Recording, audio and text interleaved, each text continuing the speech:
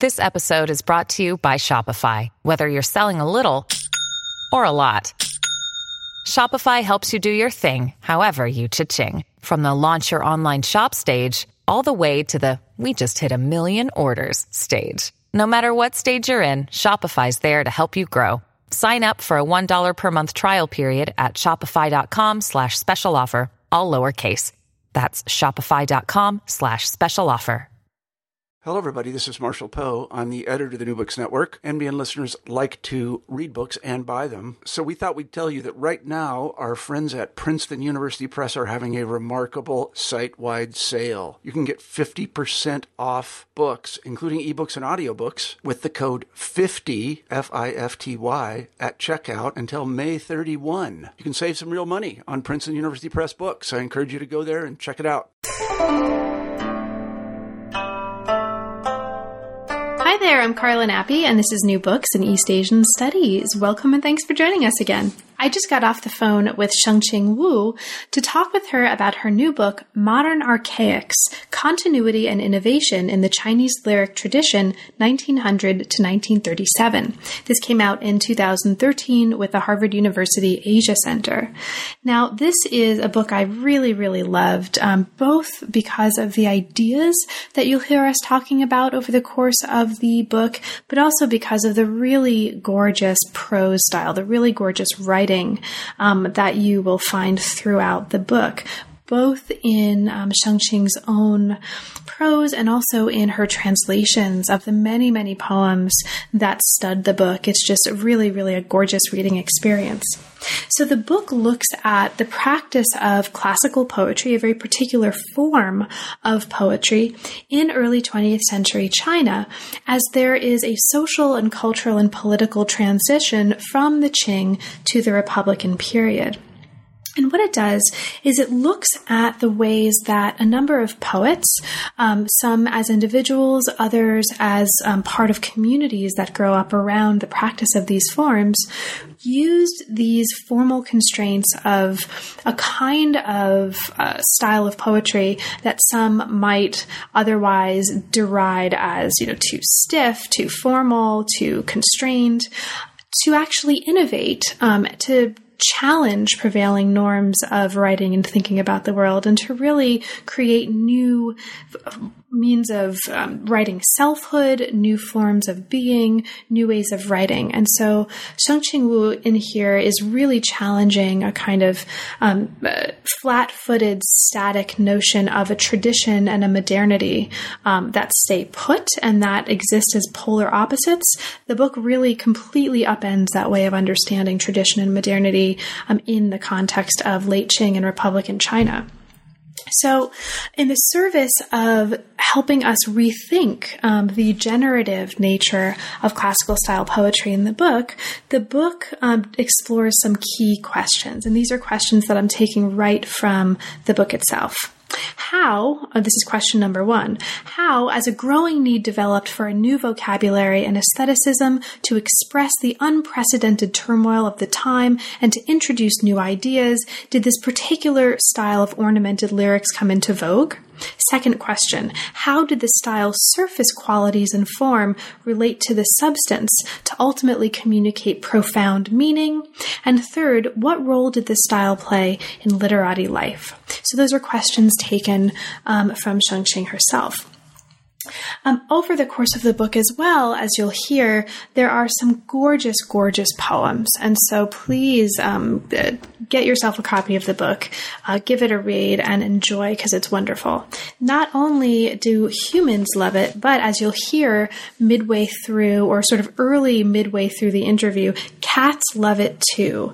And you'll hear my cat Habibna scratching around at one point as in evidence of the fact that she clearly felt really strongly about the book. And in fact, what Shengqing didn't know when I was talking with her is last night I was reading Habibna poems from the book, and she really loved it too. So it's good for humans and cats. You heard it here. It's a really wonderful book to read, and it was really wonderful to talk with Shengqing about it. So I hope you enjoy the book, and I hope you enjoy the conversation to come. Thanks for listening. I'm here to talk with Shengqing Wu about her really wonderful new book, Modern Archaics. Welcome to New Books in East Asian Studies, Shengqing, and thanks very, very much for taking the time to talk with me today. I really appreciate it. Thank you, Kara. Thanks for having me on. Of course. So, Shengqing, could you start us off by saying a little bit about your background and specifically, how did you come to decide to work on poetry in modern China? Sure. I was a major in Chinese literature when I was an undergraduate student at Fudan University. And then I went on to study my MA with a concentration on the late imperial literature, especially Ming and Qing dynasties. But at that time, I have no idea what I was going to do. And then I went to U.S. to attend UCLA in late 90s. And I must say that my advisor, Professor Ted Hughes, is the person who really sparked my interest in late Qing period. So a couple of us, his students, was working on the late Qing literature. And for us, I think it is a time period, unlike the May 4th time period, is that this is a time period is that not only China is not only experiencing this drastic political and the societal changes, but this is also a time period full of the intellectual energies and the different possibilities that the intellectual discourses can took. So that's why this time period become very fascinating to me. So when I started with my dissertation proposal, I started with a very naive goal. I simply want to locate a so-called alternative voice in the May 4th discourses. And my dissertation proposal covers a range of topics, and I plan to start to write one chapters on classical poetry. I want to find out what exactly happened to this form. But fortunately, I think I started with writing that particular chapter, and then I realized I truly stepped into a very rich field that I could well devote the rest of my scholarly life. So this is after 10 years later, more than 10 years later, I think, this is the product. Fantastic. Thank you so much. So the book that we are here today to talk about explores classical poetry in the early 20th century in China, and it looks at the ways that this kind of formal elements of classical poetry were sort of manipulated and changed and used in order to react to political, cultural, and historical necessities of the time, as you put it in the book. And we'll talk much more about this later on in our conversation. It's an amazing set of case studies that take us through what happen to be some really interesting and I think really transformative ways of rethinking some really crucial and fundamental historiographical points about modern China, but also how we understand language and poetry and translation. So you've said a little bit about how you came to the topic, and you mentioned that this began in some way as a dissertation project. So can you, for us, talk about that transition from dissertation to book? Were there any major transformations in the project or in how you were thinking about the topic? Sure. This my dissertation, as I mentioned, is that I personally realized I stepped into a very rich field, but at the same time, this is uncharted territory, since there's so many materials and so many fascinating poets. So personally, I just when I was writing my dissertation, I feel like I don't know how to handle those materials. So in the way that I did sort of very mechanical technical way is that I choose the 3 representative poets, and I wrote 3 chapters in my dissertation. So I choose Zhu Zhumou, which I think is a representative poet of this particular genre called Ci, song lyrics, and then the Chen Shanli, who is the representative poet of this style called Tongguang style poetry, which is modeled after Song Dynasty poetics. And then this fascinating female poet, Liu Bichang. So it is a very author-centered kind of approach to the materials. When I revising my dissertation into a book, and since I already spent a few years to working through the materials, at that time I personally feel that I have a much better grasp of the materials and the overall formed overall pictures of the poetic writings during that time. So this book is significantly expanded. So I have 6 chapters, and also some chapters I have this more theme-focused kind of approach. Since after I go through those materials, I did form the more general assessment and ideas about those poets and their writings. So I'm happy to see that the book is significantly enriched and different from the dissertation project. Wonderful. It's also just rich, very, very rich as a book, and it's also written in absolutely gorgeous prose. So I just want to get that right on the table at the beginning. It's absolutely beautifully written. Thank you. It's very writerly, so thank you for that. Thank you. So the introduction to the book opens with a description of the poetry of 13th century writer Wu Wenying in a 1927 anthology. And here's the description. This is a quote. Wu's song lyrics are like a 7-tiered treasure pagoda that dazzles the eyes, but when broken apart, the fragments cannot be formed into a coherent whole. So you go on to talk about the image of the treasure pagoda as a way of talking about classical style poetry at the turn of the 20th century. And you talk about the aesthetics of that poetry using the term ornamental lyricism. So can you get us started by talking a little bit about that concept? What is ornamental lyricism for you, and in what way is that central to what you're doing in this part of the book? Okay. I use this ornamental lyricism to refer to a range of formal and aesthetic attributes, and as well as the practice. What I meant by that is this group of the poets, they're deeply committed to the literary and poetic conventions and the forms. Their extensive use of the allusions, and also the very beautiful and ornamental classical language and the imageries, and also this use of this rhetorics in the poetry called bi and xin. So in the way that they are deeply, they had this type of deeply formal commitment.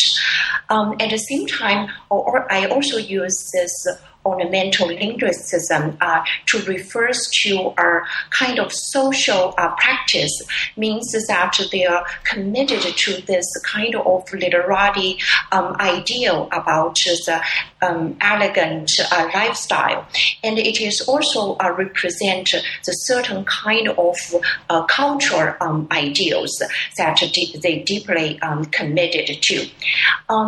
And at the same time, I also use ornamental lyricism in a sort of ironic way, because this group of the poets during the May 4th period, they are really attacked by the May 4th intellectuals. So the way that they were being attacked is exactly because their language is ornamental, and also which revealed the certain sense of the over-decoration and also the social irrelevance. So, for instance, Chen Duxiu would say that the classical poetry, classical literature is the clay doll that printed up by the makeup. So, in that sense, I try to use this ornamental in a little kind of ironic way in response to the attack and criticism from the vernacular literature camp. Yeah. Great. Amazing. And you say right at the beginning of the book as well, and I think the book does this very effectively, that in part because the style is so associated with very negative values, the book, among many other things, is going to challenge that way of understanding 20th century classical poetry and really help us appreciate it in a very new way. And it does that very well. Now, in the book, and early on in this introduction, you introduce the notion of modern archaics. So this is also the title of the book, and it happens to be a very important notion here in the introduction. And you introduce this notion as a way to inform and also move beyond a discourse of tradition and modernity in the book. So can you talk about that for us? What do you mean by modern archaics, briefly? And can you talk about this in relation to the kind of work you're trying to do here to ask us to problematize these notions of tradition and modernity that we might come to the book already having formed? Thank you. When I spent a few years to work on those materials, I think we know that in our field, in the modern Chinese literature, that this concept of the modernity is ubiquitous, and also people come with a revised version of this concept, such as multiple modernities, alternative modernities, etc. So when I was working through my materials, I really grow this kind of dissatisfaction with this use of the modernity. I think in many ways it is a really a limited kind of tool, a concept to, especially when I was dealing with my materials, is so highly formal and aesthetic.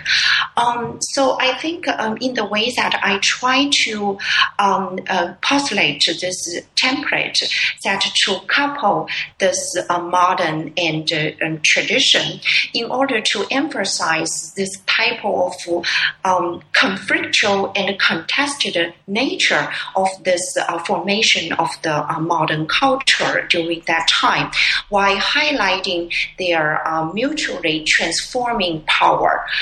So I try to suggest that they are paradoxically a codependent framework. But at the same time, I also use the modern as an adjective, since I think I try to not privilege this concept of being modern or concept of the modernity. Instead, I want to emphasize the tradition is a location that I'm going to investigate, and this is also a location that full of the energy and the dynamics, and it's a living enterprise. So I really hope, although I don't really know whether I accomplish that, is that I really try to go beyond this concept of the modernity in the way that to treat the modernity and tradition in a more dialectic kind of form. But at the same time, this book is titled Modern Archaics, so it's not in the way that modern tradition. The reason I want to use the archaics is instead of tradition, is also have the several concerns. One is that for the stylistic and aesthetic kind of concern is that a group of the poets and the poetics that I deal with in this book is that they are the people really invoke the distant past and not immediate past, and their extensive use of archaism in their writings. So in many ways, the archaism is part of their aesthetic and poetic style. So I really want to emphasize that aspect is not only just committed to the tradition, but they are committed or invoke the distant tradition, turn it into a kind of archaic kind of approach to the tradition. But at the same time, the archaics is also in the way that is, to a certain extent, is poetics, and it's a part of a kind of aesthetic ideals and the ideology that they are fully committed to. So in that sense, I also want to emphasize that aspect. So I postulate this template together as a modern archaics. Great. Thank you so much. And in fact, you mentioned the importance of style, and style or form is a really important part of the book. So the book discusses, and we'll talk about the details of this, the importance of understanding and using lyric form in the Qing.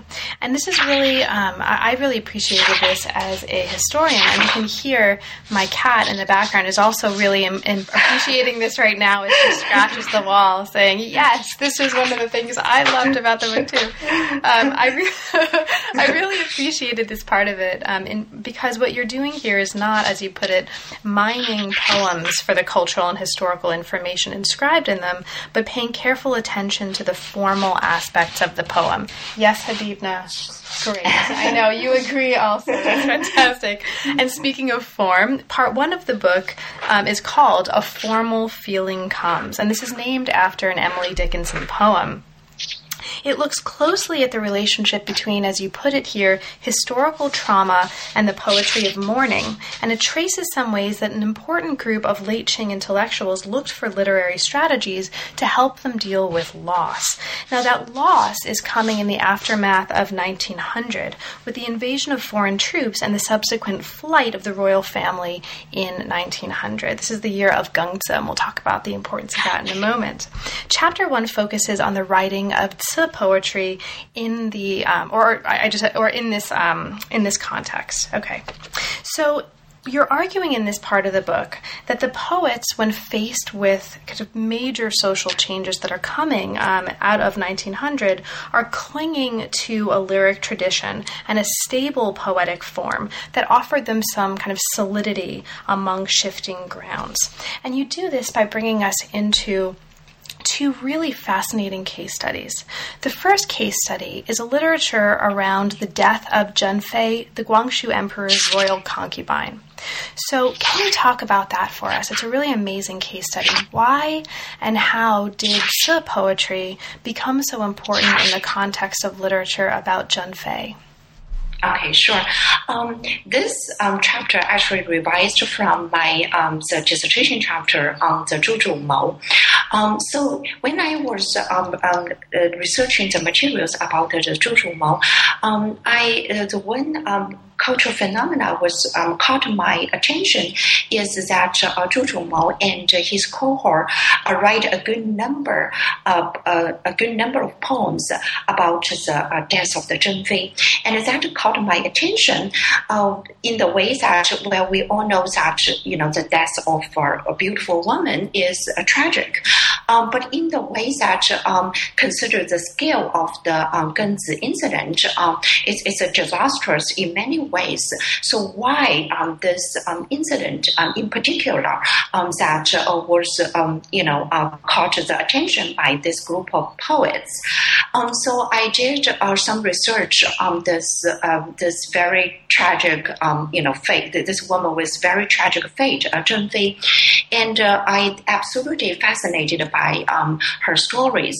As a matter of fact, not only this chapter, I also wrote a paper on her together with another notoriously known figure, that is Cai Jinhua, to show that how there are their image in the literary and historical sources coming from this kind of, to a certain extent, neglected or less known loyal concubine or courtesans to emerge as a national hero in the late 1930s through the films and the drama. So it's really an intersection between this kind of female image, female body, and the nationalism and the gender imagination through the mass media.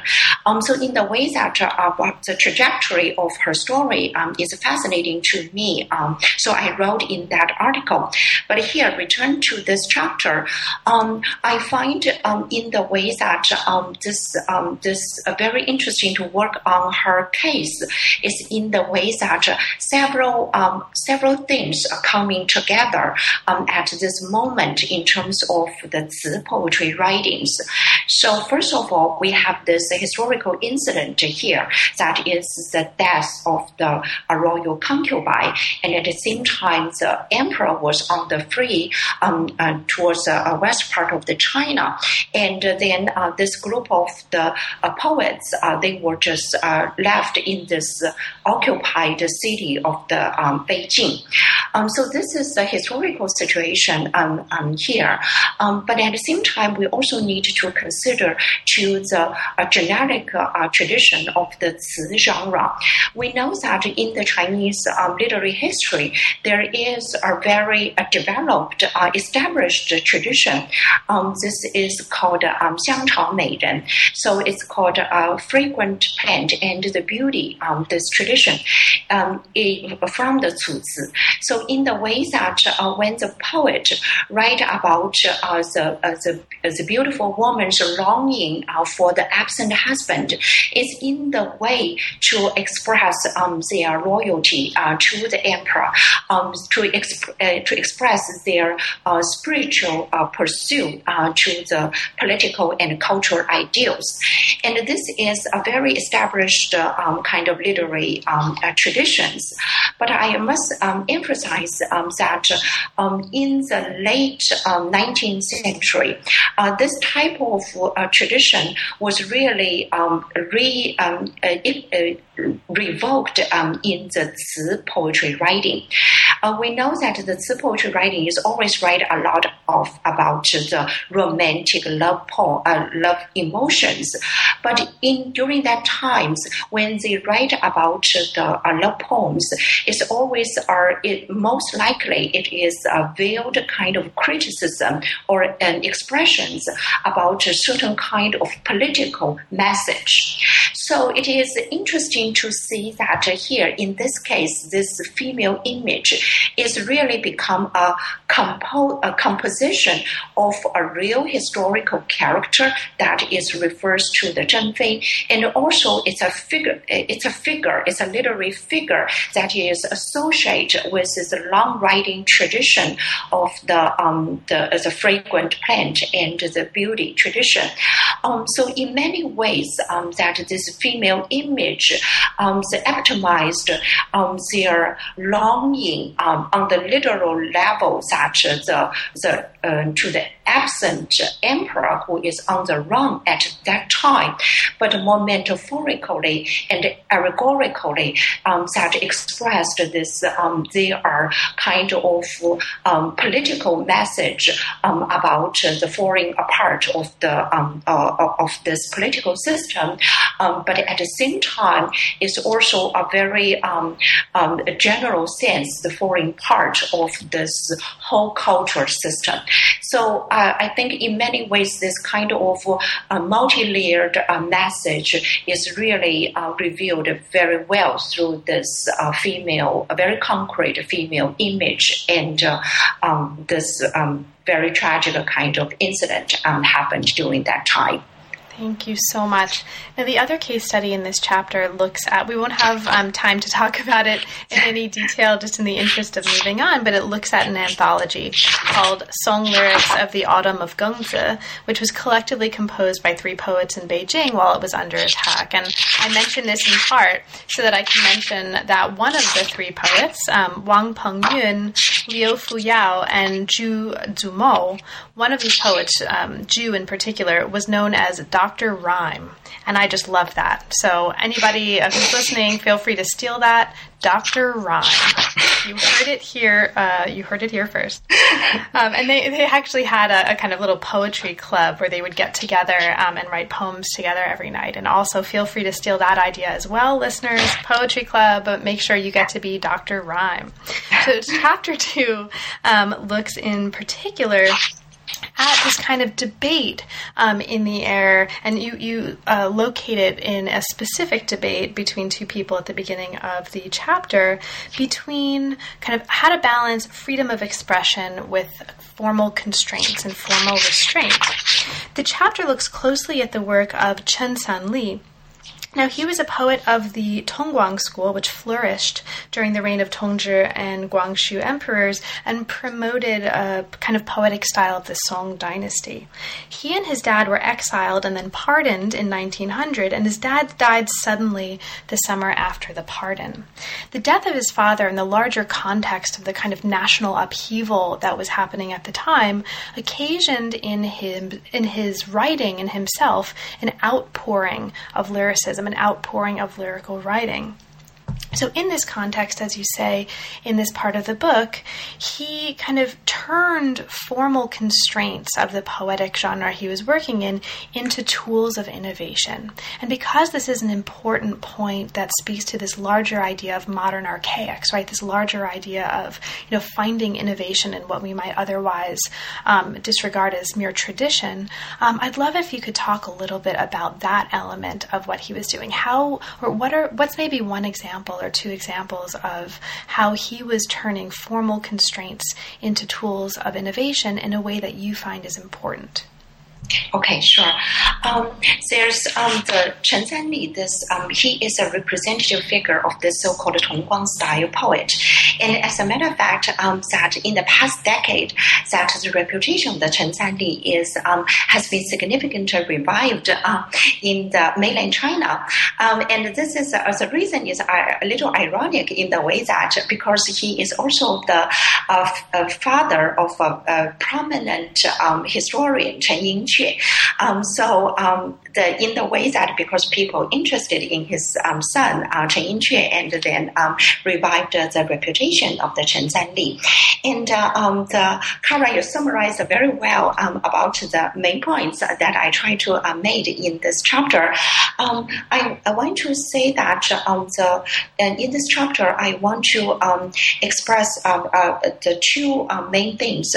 One is that, as you already mentioned, that after the death of his father, that the Chen Sanli was really, in his poetry writing, he is really outpouring his sentiment in terms of this kind of personal trauma and write about the personal trauma and also the political trauma he experienced during that time.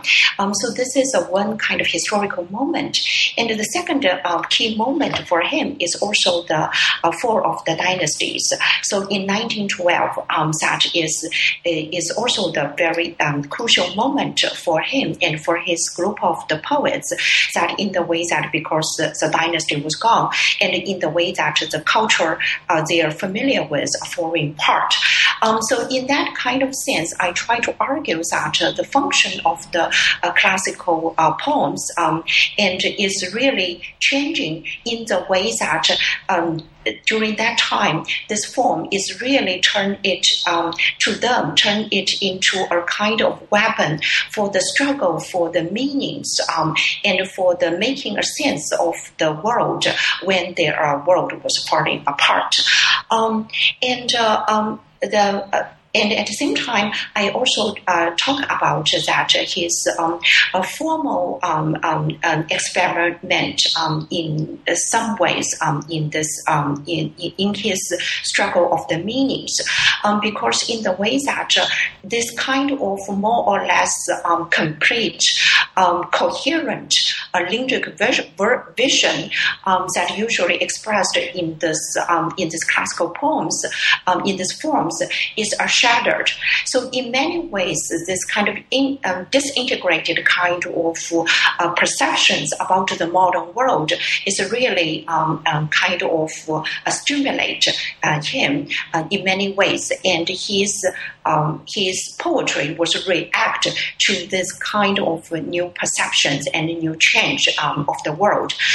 So specifically, he was, for instance, in his writings, that he liked to use a lot of difficult diction, a lot of very unfamiliar classical vocabularies, even unfamiliar to his contemporary readers. So one anecdote that had about this poet, that he always has a kind of a little notebook. So whenever he heard or saw some a strange, bizarre, lesser used kind of words, then he will write down and take a note, and later he can use in his poetry writing. So in the way that his habit was laughed at by the other peoples, but in this book that I try to argue that his use of this type of difficult and lesser known vocabularies, and his extensive use of the allusions and etc., is a way to try to make the poetic language unfamiliar to his readers. So it's this kind of unfamiliarity is also in the way that to try to articulate that his kind of new feelings and new perceptions when he was facing in his world. And at the same time, he also do a lot of experimentation about the boundaries of poetic genre. For instance, in his poems, that he also incorporates some kind of elements from the prose writings. So it's in the way that to try to expand the boundaries of the poetic forms. Wonderful. Thank you so much. Very eloquently put. So you talked about unfamiliarity. As we move to part 2 of the book, we move to contexts of emergent familiarity of these poets with one another. Part 2 of the book looks at the social dynamics of different affective communities, as you put it, who practiced classical style poetry.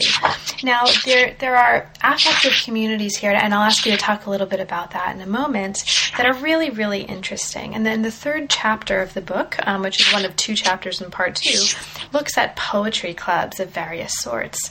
The chapter begins by describing one particular gathering at the Shangsi Festival in 1913, and then uses that to move out to explore Shi and Si clubs of old-fashioned literati. In Shanghai, it looks at clubs in Shanghai and Beijing in particular. It also talks about kinds of games that would be played among the poets who were members of these clubs, like the poetry bell game. And you talk about riddling and riddles as a kind of social device here too. It's a really fascinating chapter. So as a way into this chapter, can you talk a little bit about this notion of affective community? What does this mean to you? And maybe can you give an example of an affective community from this part of the book that you feel really sums up this notion and its importance for you? Okay. In this chapter, I try to, in this part of the book, the second part of the book, I try to use a more sociological kind of approach to the materials. So I emphasize on the poetry gatherings, clubs, and this kind of group activities.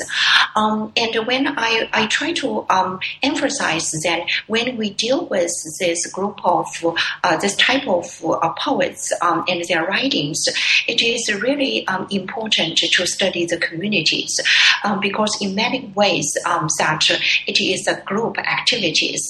And as you mentioned, point out that this kind of familiarity is very important.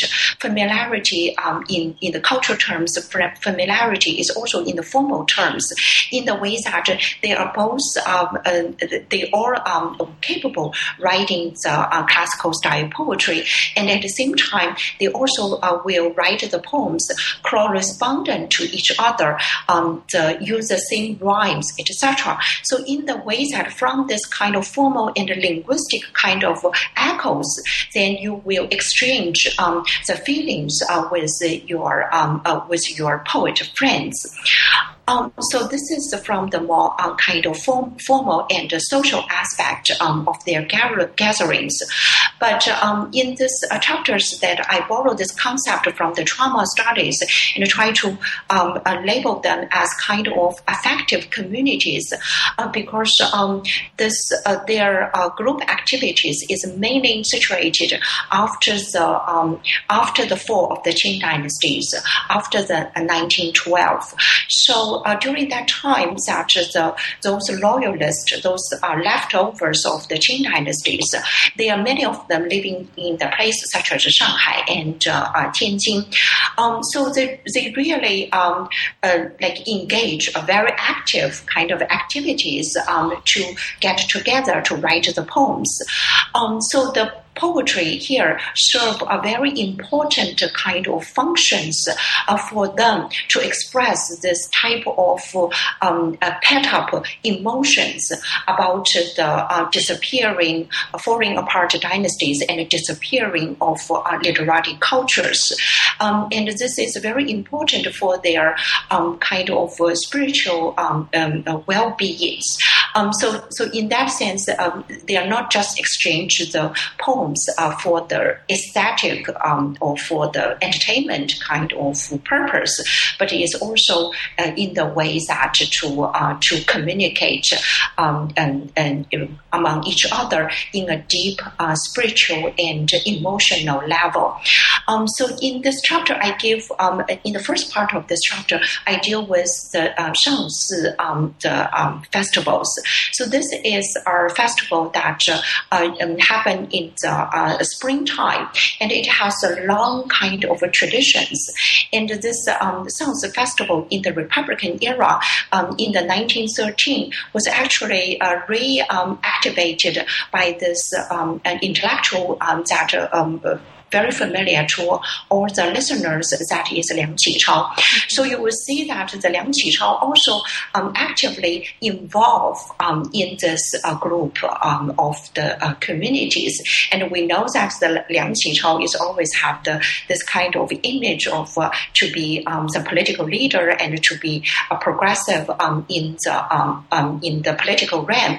But during this time, early Republican era, that he actually also extensively involved in this group of the poets here, and also this type of poetry gatherings. Thanks. Great. Thank you so much. So in the second part of this part of the book, which we won't have time to talk about in any detail again, there's so many wonderful things we could talk about, but I'll just mention for listeners, because it's also a really interesting chapter. Chapter 4 gives us another context in which to understand poetry as a social practice by looking at a couple of case studies here. The chapter begins by looking at the literary career of Chen Yan, who's another major Tongguang style poet critic here. He represents in this chapter the transformation of an old-fashioned literatus figure into a modern professor and scholar. And the chapter talks about some of the ways he did that, including a work called Poetry Talks, which was really, really popular. And it effectively promoted classical poetry and also promoted his own authority as an expert on the form of classical poetry in the Republican era. The last part of the chapter gives us a kind of genealogy, as you put it, of modern poets that are working in the Zi form, and it focuses on two in particular. One of them publishes a journal of Zi studies, and another founds a club, another poetry club. I love these poetry clubs. It really, really makes me want to start one. And you end that chapter by talking about the establishment of the study of Zi as a kind of academic discipline, which is another social transformation. Now, this brings us into part 3 of the book. This is in many ways one of, for me, the most fascinating parts of the book. This part of the book looks very closely at traveling poets and their work, and it looks specifically at the kind of cross-fertilization, I think as you put it, and experimentation that happens through their travel and also through the kind of translation that their travel is, and also translation activities as they're working across languages between Chinese and other languages. Okay, so chapter 5 looks at one of the figures that you mentioned very early on in our conversation. This is Liu Bicheng. Now, this chapter considers, as you put it here, the interplay of space and gendered relations by looking closely at her work. And she's a lyric poet, she's a feminist activist, she is absolutely fascinating. So can you introduce her for us? Tell us a little bit about her and what you take to be the important parts of her kind of biography that we need to understand the work that she's doing in this chapter. Sure. I think I still vividly recall the moment that I encountered her poetry anthology.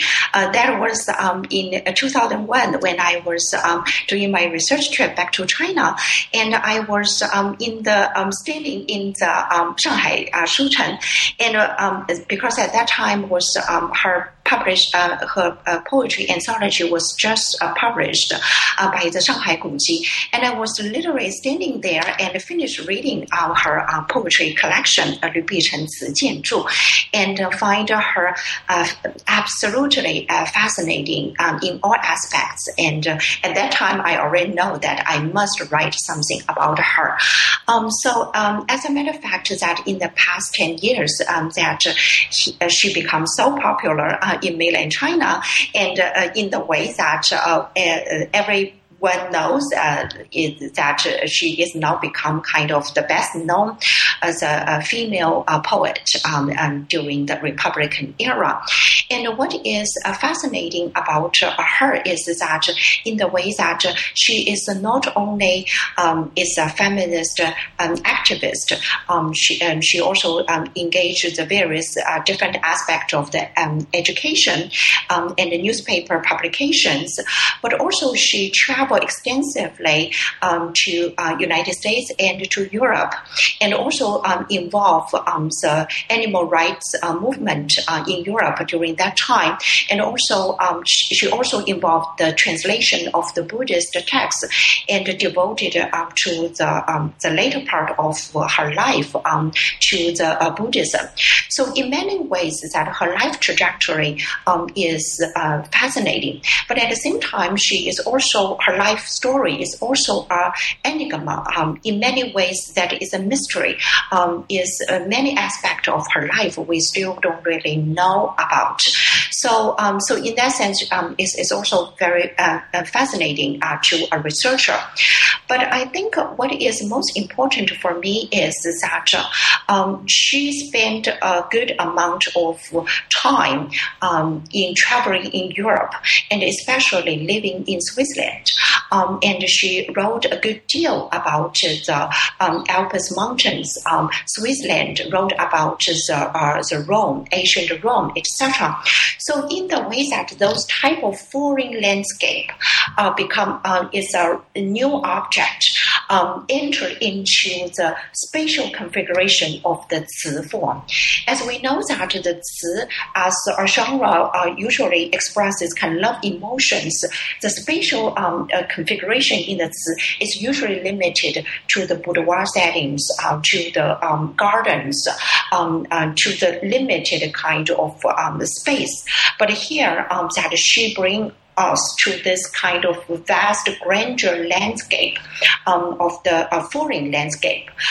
So in the way that this aspect is really open the horizon of the 词 poetry writing during that time. But this aspect has been well appreciated by the scholars and her contemporaries, because they try to argue that how she widened the spatial kind of presentations of the 词 poetry. But in this chapter, that what I try to emphasize is that in the way that she is not only doing so to depict this kind of falling landscape in the 词 poetry, but in many ways she also used her feminist kind of consciousness to rewrite this grandeur space in the way that turn this space of the grandeur landscape in many ways to be expressions of her feminist consciousness, and to a certain point even this kind of female utopians to a certain extent. So in the way that she really worked her gendered kind of identities, interweaved these gendered identities into her presentation of the falling landscape, and in a very artistic kind of way. Thank you so much. Beautiful. And I don't have to ask you anything else about that chapter because you've summarized it so gorgeously. Thank you. So not only, though, does this part of the book have that fabulous chapter, it also has another fabulous chapter. This is chapter 6, Oh, My Love is Like a Red, Red Rose, Classical Form and Translation. And the title of this chapter comes from really the set piece that opens it. And this is a piece in which you look at a translation by Su-Man Shu of Robert Burns's A Red, Red Rose. And you look at it, it's actually really fascinating from the perspective of translation studies and translation history to give us these poems side by side and walk us through what translation means in this context.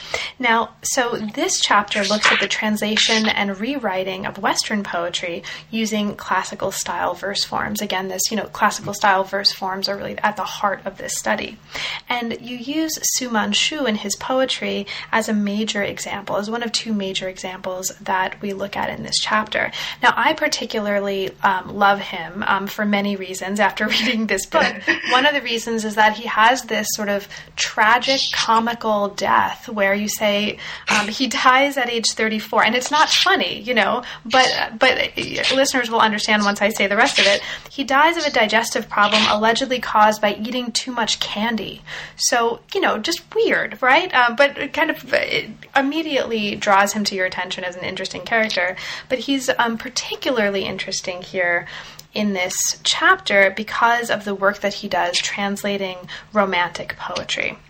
So his work translating Romantic poetry winds up being crucial, as you put it here, to the development of his poetic voice, and you focus on his translation of not just Burns, but also the work of Romantic poets like Byron. So he self-fashions here in this part of the book as China's Byron. Can you talk a little bit about that? What makes him China's Byron, and what do we need to know about that in order to understand the larger arguments you're making in this part of the book? Okay. I'm glad you mentioned this anecdote in the way that after the death of the Su-Man Shu, that there's a lot of fascinating anecdotes about him was circulating. So it's in the way that to a certain extent is why this poet is still very fascinating to a generation of readers. So in the way that his life behavior is eccentric in certain ways, but it's also during his own lifetime, he also know how to self-fashion himself to present this kind of a literary genius, but a little eccentric and go beyond the conventional Chinese kind of norm. And in many ways, that this is also related to that his self-identify with this great poet, Lord Byron. So he encountered the Byron when he was studying in Japan, and he was absolutely fascinated with Byron, and he was translate the poems of the Byron and read the poems of the Byron to the courtesans, to the female friends that he was interact during that time. So in this chapter, I try to suggest that through this kind of translation work, that we know that the Byron as kind of a representative of the Western Romanticism during that time, is really have a big effect, influence on the Sun Manchu himself, in the way that this type of concept about the modern love as an ideal, as an individual behavior was translated and influenced that his own writings and his daily behavior. So, for instance, I point out that in his poetry that he really used the first person pronoun a lot to articulate love emotions or his turmoil, the conflict between the love and his religious commitment in very well in his poems, and this kind of struggles.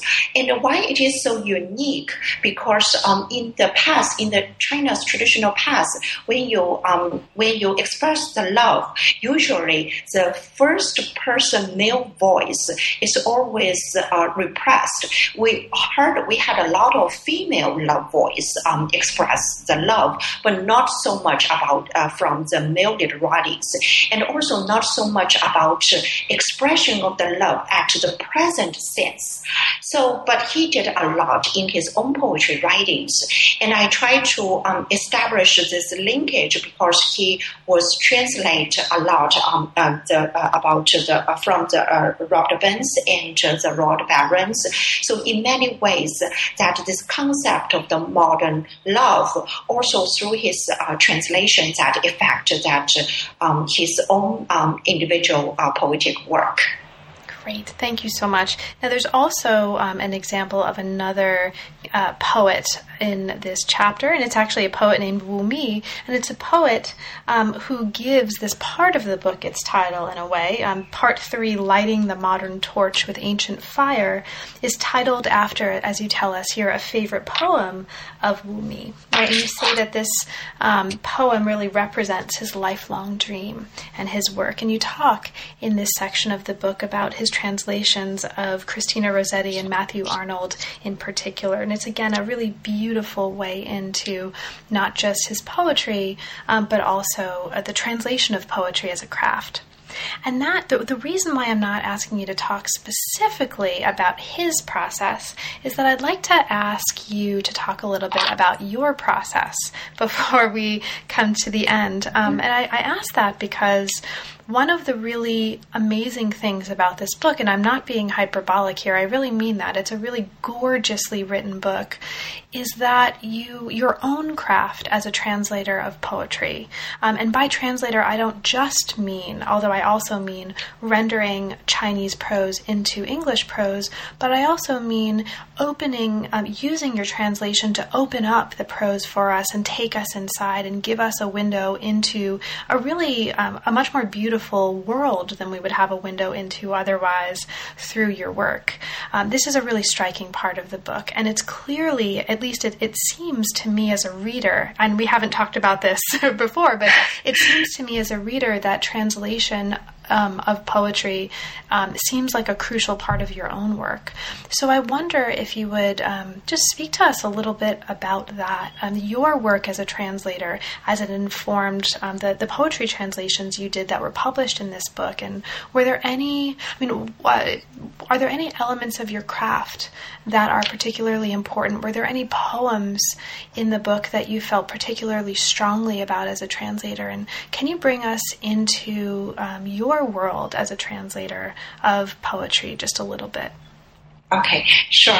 I think you brought up a very important issue here is as a scholar or as a translator, as a scholar like Wu Mi, and as our translator was try to bring those verse and into English language, that in the way that we constantly struggle with this kind of negotiation between the content and the form. So this is what Wu Mi did, that in his writing is that he really tried to turn these classical forms be able to accommodate the modern content. And so this is what he meant to that 就古人之诗火就古人之诗火兮，五禅之列句可以引燃。So in the way that the tradition could be invigorated by the means of the inspiration of the foreign cultures and accommodating the modern thoughts in this type of classical forms. So in the way that he tried to negotiate between this content and the form. And as a translator, I myself as a translator here, I must confess that I had a very hard time to bring their beautiful, absolutely beautiful written verse into English. And I myself was struggled a lot, and I don't entirely satisfied with the result. I think they are readable in some sense.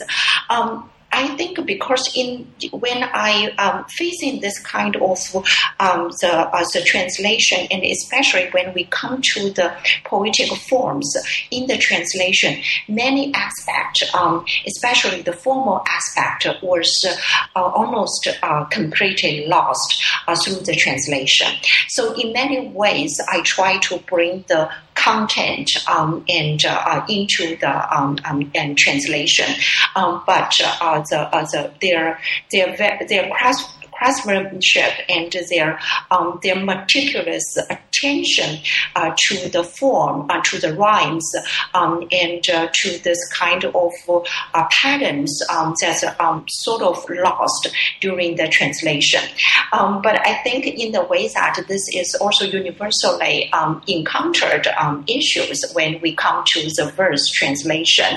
As Ezra Pound suggests before, that if you can, get the 90% content through, then it's already a divine accident. So in the way that I hope I, accomplish in the way that somehow to a certain extent that rendered their meanings through the translation. It's really wonderful. And this is also a great chance for me to mention for listeners that Chapter 6 not only gives us the story of these translators and beautiful translations of your own. I think they're beautiful. You may not have been satisfied, but I think they're gorgeous. But it's also, it offers a really wonderful entree into some of the most important, or some important moments in translation theory. So readers interested in translation studies in particular will find a lot to work with in Chapter 6.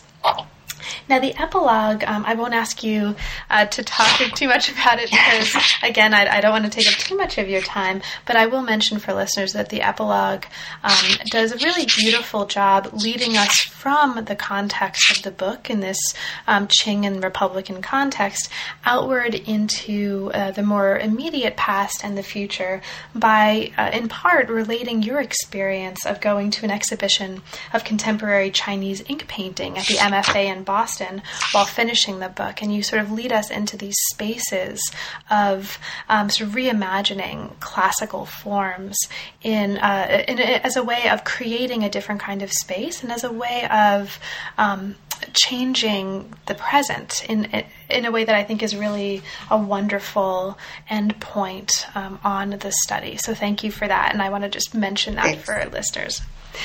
So, Shangqing, there's a ton of material that we didn't have a chance to talk about. It's an extraordinarily rich book, as I'm sure is obvious to listeners just from the past hour. Is there anything in particular about this book that we didn't have a chance to talk about, but that you'd like to mention for listeners?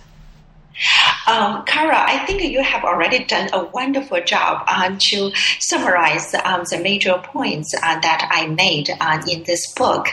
If there's something I must add, I will simply say that, as I mentioned earlier, that Lei Qing poetry study is, relatively speaking, is an uncharted territory. So working through those materials is a very challenging experience for me, but I must add that it's also a very rewarding intellectually kind of an experience for me. So I really encourage our young scholars when you choose the dissertation topic or research topic, you should go through, so you should avoid the crowd and go into those areas that which still remain uncharted. Thanks. Good advice. Very good. So, Shangqing, I know that you are already working on another project that you are excited about. So would you like to tell us a little bit about what you're up to now? Sure. Yeah, I'm very excited about this a new project that I was working on.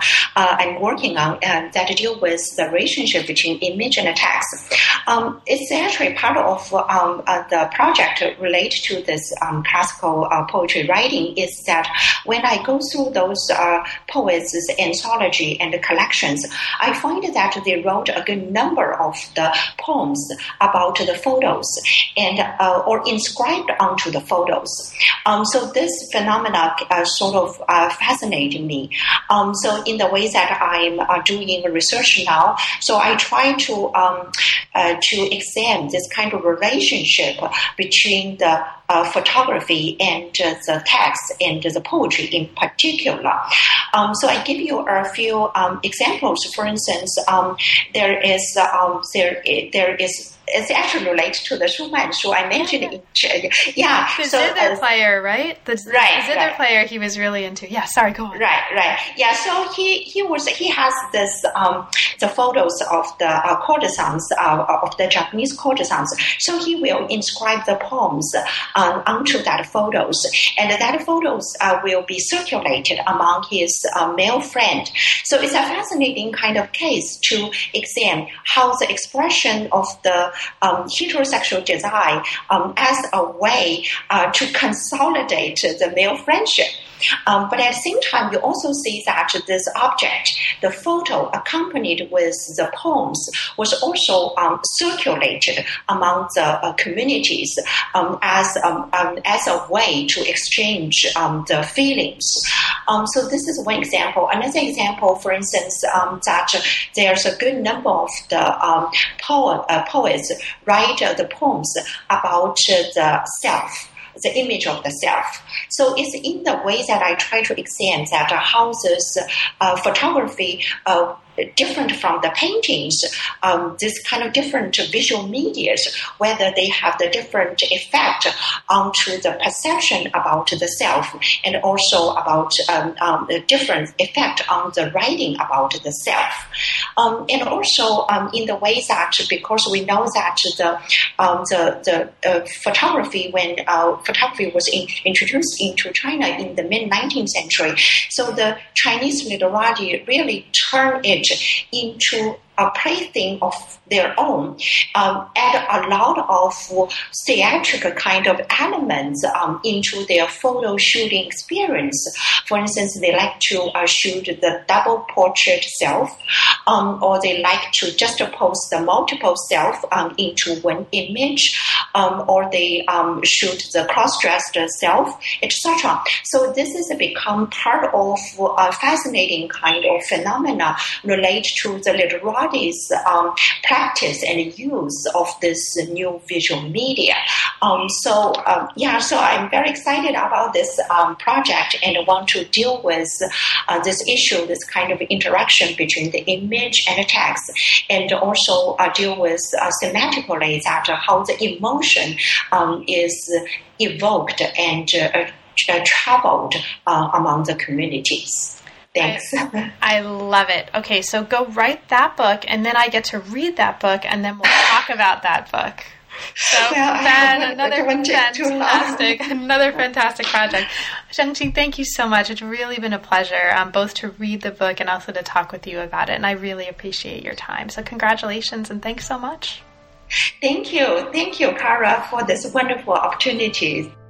You've been listening to New Books in East Asian Studies. Thanks very much for joining us, and we'll see you next time.